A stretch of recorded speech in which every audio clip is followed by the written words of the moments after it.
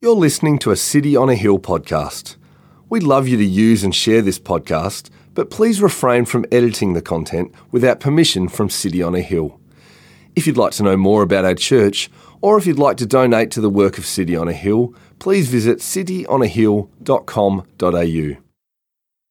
Our Bible reading this morning is from Luke chapter 2, verses 22 to 32. And when their time came for the purification, according to the law of Moses, they brought him up to Jerusalem to present him to the Lord. As it is written in the law of the Lord, every male who first opens the womb shall be called holy to the Lord, and to offer a sacrifice according to what is said in the law of the Lord, a pair of turtle doves or 2 young pigeons. Now there was a man in Jerusalem whose name was Simeon, and this man was righteous and devout, waiting for the consolation of Israel, and the Holy Spirit was upon him. And it had been revealed to him by the Holy Spirit that he would not see death before he had seen the Lord's Christ. And he came in the Spirit into the temple, and when the parents brought the child Jesus to do for him according to the custom of the law, he took him up in his arms and blessed God and said, Lord, now you are letting your servant depart in peace according to your word. For my eyes have seen your salvation, that you have prepared in the presence of all peoples, a light for revelation to the Gentiles and for glory to your people Israel. Thank you, Helen, and good morning, everyone, and Merry Christmas. It is wonderful to be with you today. My name is Luke, if you haven't met me, and I'm one of the pastors here, and it's so fantastic to have so many people here. There's almost no room at the inn, you could say. There you go. Who needs Christmas crackers when you got me? But it's a fantastic day to be together and to celebrate Christmas and this wonderful season. And kids, I'm wondering, how did you sleep last night? All the kids here, how did you sleep? It's impossible, isn't it? Christmas Eve is like the longest night of the year. You know that the next day is Christmas Day when you get all of these fantastic presents that you've been waiting for. You're going to get all of this amazing food, which is really exciting. So how can you sleep when all of that is to come? I used to hate it when I was a kid, just hated it. I just didn't know how I'd ever be able to sleep on Christmas Eve. And so me and my brothers would try to get as tired as we possibly could. We'd go down to the park and run around, play on all the swings, try to get out as much energy as possible, go to bed as late as possible, but still it didn't work. And the night just felt endless. And if you woke up early, it was just the worst. Maybe you'd wake up about 5 a.m. just as the sun's starting to come in, creep into your bedroom, your parents' bedroom to see if they are awake. And of course, they're not awake because adults are boring and they don't care about Christmas enough. They don't realize how exciting it is. So you wake them up and and then they say something ridiculous like, just go back to bed and go back to sleep, as if that's going to happen. But you'd sort of slink off back to bed and wait, staring at the ceiling, wishing the time away. And finally the clock creaks over to 6:01. So you race back in there to grab your parents. Actually, my son actually woke up at 6:01 today. Very good. But even then, it would just take the adults ages. It's just terrible. They just don't get it. Like they slowly stagger out of bed and make their way to the kitchen, get themselves a cup of coffee or a cup of tea, whatever. And they just dawdle. Like there's just no intensity. There's no urgency with adults until finally they say, all right, we'll open the presents. Christmas feels like it's all about waiting. When you're a kid, you have this Christmas list for months. The day after your birthday, you're already starting on your list for Christmas, what kind of stuff you'd love to have. And every time you go to the shops, you try to sneak off to the toys and suggest something to your parents. Maybe I could get this for Christmas. Wouldn't that be interesting? Then in December, you see the tree go out in the lounge room and all the presents start to collect underneath. And you sort of sneak in there and you kind of look, oh, that's one for my brother, one for my mum, this one for me. You shake it. Is it Lego? Fantastic. This is exciting. You're always dreading, though, that you're worried that it's going to be socks. Like, parents, adults just love socks. It's weird. They always think you want them. But even to be honest, as an adult, it's still a time of waiting and excitement. I was really excited because I knew there was a present under the tree for me. Turned out it was an air fryer. It's going to be amazing for my chicken lunches. for my chicken drumsticks at lunchtime. I love it when the kids have nuggets because when they don't finish them, I get to eat them. So Christmas brings out the child in us, in all of us really, because we're all excited by it. It brings out the waiting and the impatience in us because Christmas is all about waiting. And actually, waiting is at the heart of the Christmas story. You see, it's great to get a new bike or a new video game, but of course, Christmas is about a bigger present, a bigger thing, the most incredible gift of all, the gift that God gave us when he gave his son, Jesus Christ, the gift that God's people have been waiting for centuries. And that's actually what we see in our passage today. You might not be super familiar with this passage because it kind of comes in Luke 2, just after the birth of Jesus. It's about 3 or 4 weeks after Jesus' birth, maybe. But he's still a newborn baby, so it's still Christmassy. And his parents had brought him up to Jerusalem to present him to the Lord as at the temple. Now, this was something that all the Jewish parents would do. Their firstborn child would be consecrated to God, kind of dedicated to God. They would say, God, we thank you for this baby, this wonderful child, and we dedicate ourselves to living and bringing this child up to know and to love you. And when they get there, when Joseph and Mary get there with Jesus, they bump into this guy called Simeon. And we're told in verse 26 that this man Simeon has been waiting for the consolation of Israel. And in those few words lie all the history of God's people. You see, the story of God's people is really all about waiting.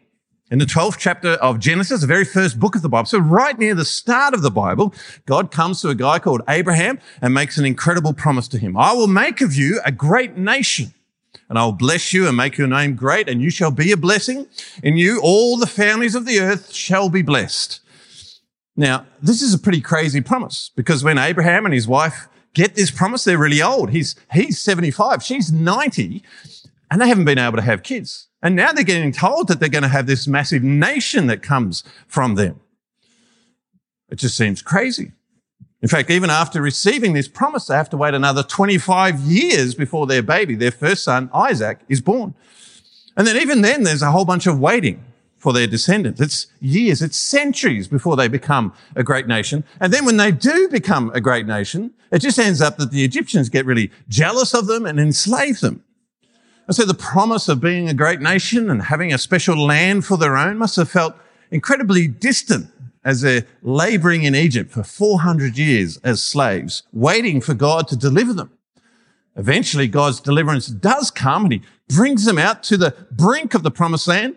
But again, he asks them to wait until a whole generation passes away because they don't trust him enough. Finally, they're allowed into the land, but even then it takes them years, centuries, generations before they get all of the land.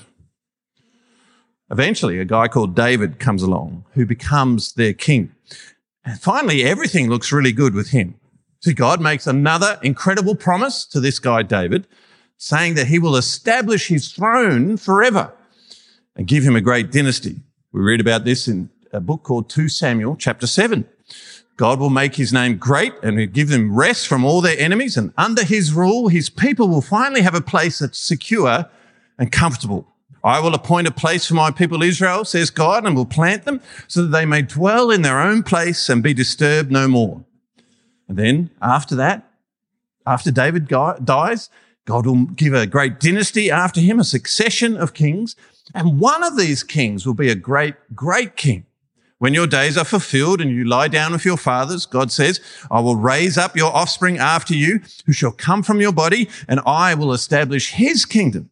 He shall build a house for my name, and I will establish the throne of his kingdom forever. Do you see what God's doing here? He's actually filling out the promise that he made to Abraham. He said to Abraham that he would make a great nation out of him. And here God is explaining how that's going to happen. It's going to happen through this great king, this king that God will raise up. Now, this sounds like something worth waiting for. This sounds like a promise to hold on to. And God's people will have to wait. You see, David's a great king, but after his death, things unravel very quickly. Within a couple of generations, the kingdom's divided and they lose the land. But God never forgets his promises.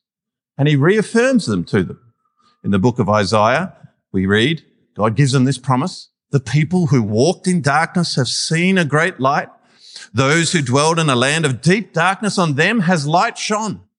God is going to break into the darkness of their situation. He says, for to us a child is born, to us a son is given, and the government shall be upon his shoulder, and his name shall be called Wonderful Counselor, Mighty God, Everlasting Father, Prince of Peace.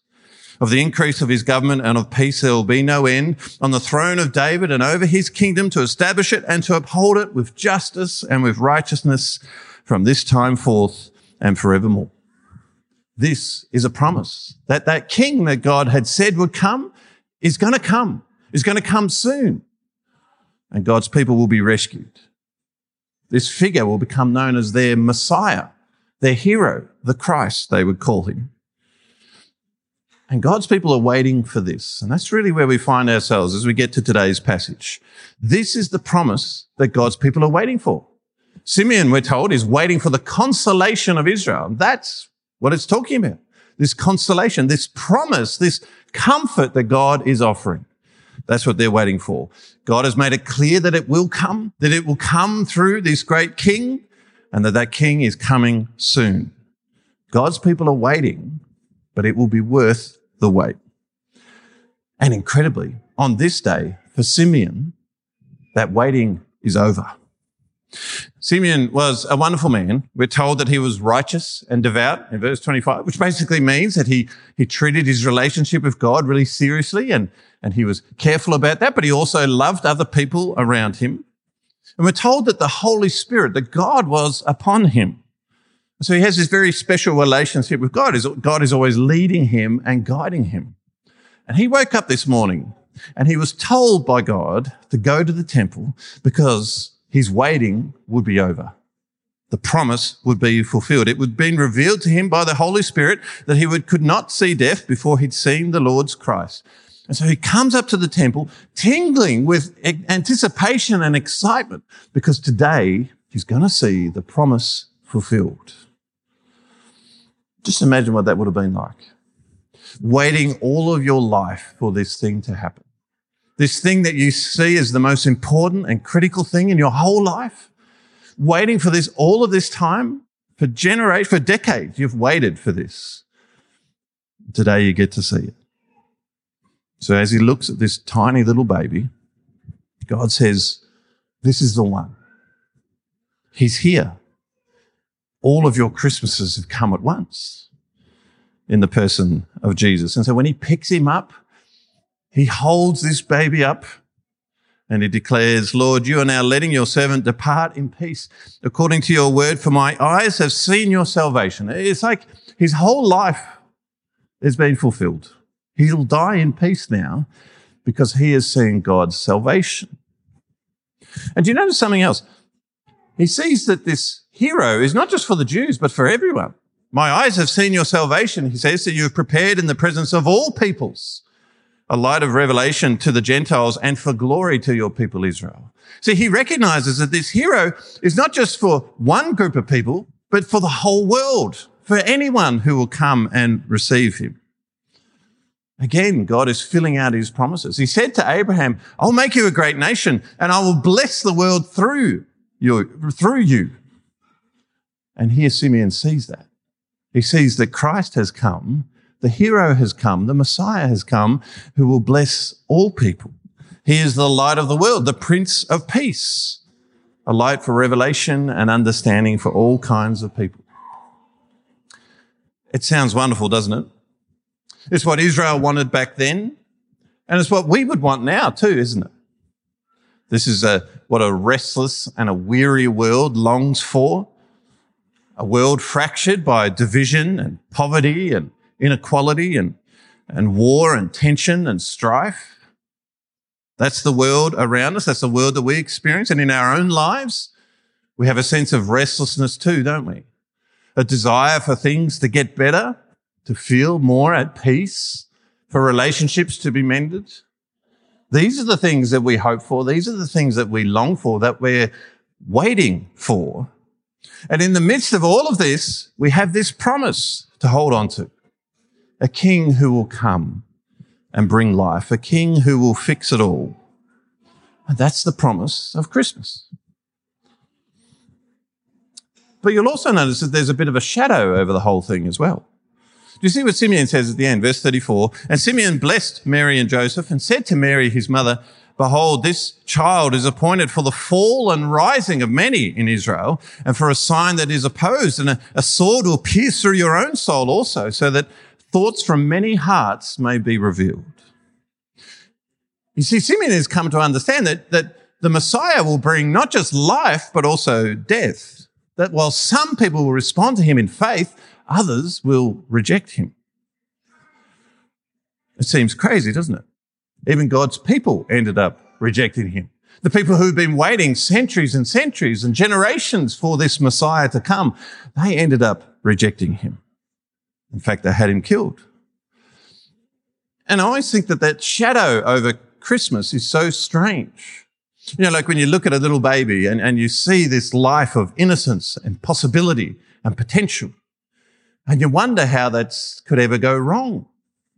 Or you think about someone whose life has become a mess and you think back, that was once a child too. Where did it go wrong? How could that go wrong? Imagine poor Mary looking at this beautiful little baby that she's had, nursing this baby, and then being told that this child will suffer. Simeon says a sword will pierce through your soul, and you can imagine it. You see, Mary will be here again in Jerusalem 30 years later, and she'll hear the crowds demand that her son be crucified.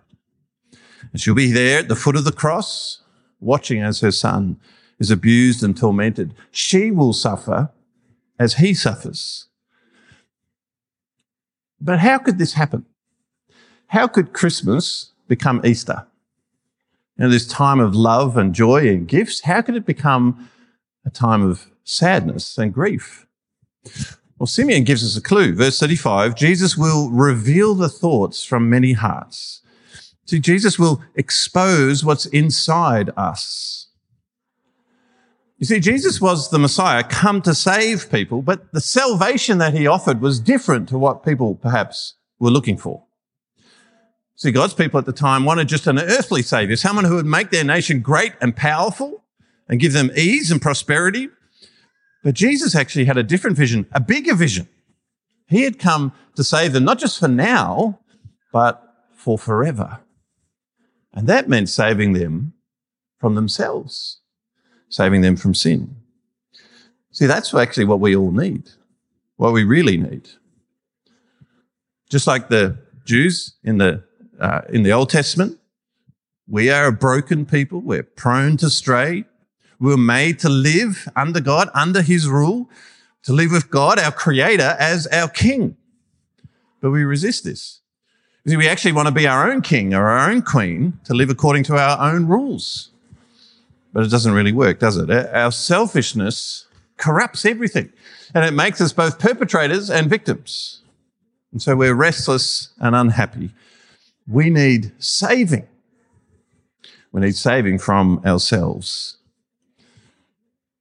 But we have to accept that. We have to want that. We have to ask for that. See, Jesus reveals our hearts because he challenges our hearts. He challenges our idea of ourselves. We like to think that we're pretty nice people. We don't need God. But Jesus reminds us that we do need God. And so the very nature of his work is confronting.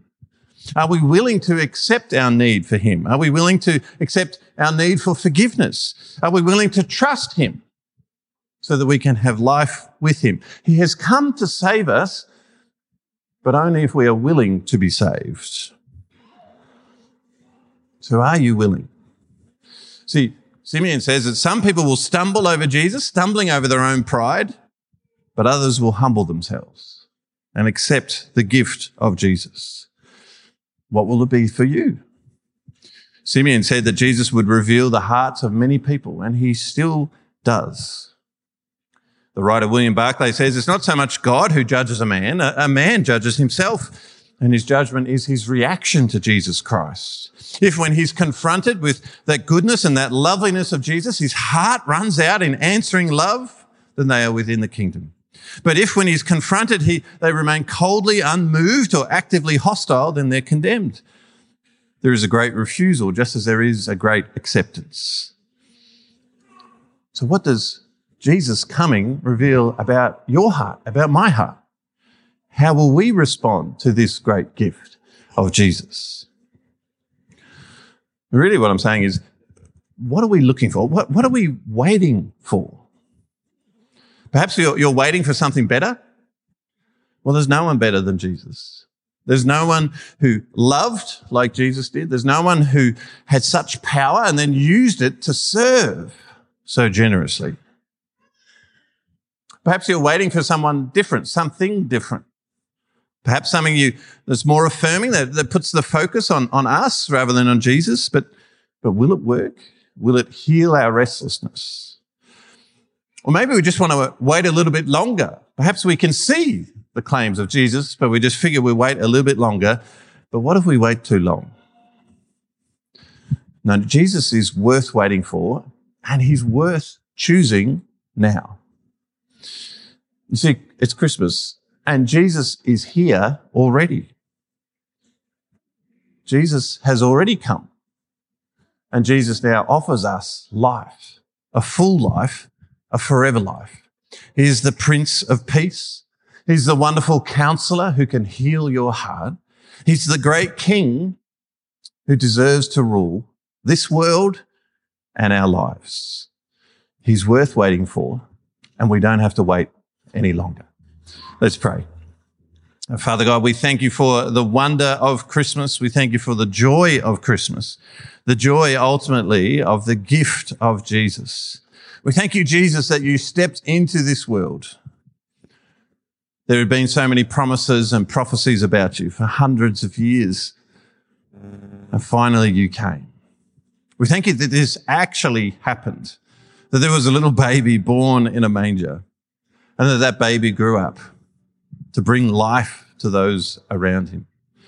We thank you that he died so that we could have eternal life, a life with you, our King and our Creator. Lord, help us to receive you this Christmas. You were worth waiting for, and you're now here to help us to receive you and to embrace you. Give us life through your Son, Jesus. In his name we pray. Amen. Thank you for listening to our podcast. If you'd like to know more about our church, or if you'd like to donate to the work of City on a Hill, please visit cityonahill.com.au.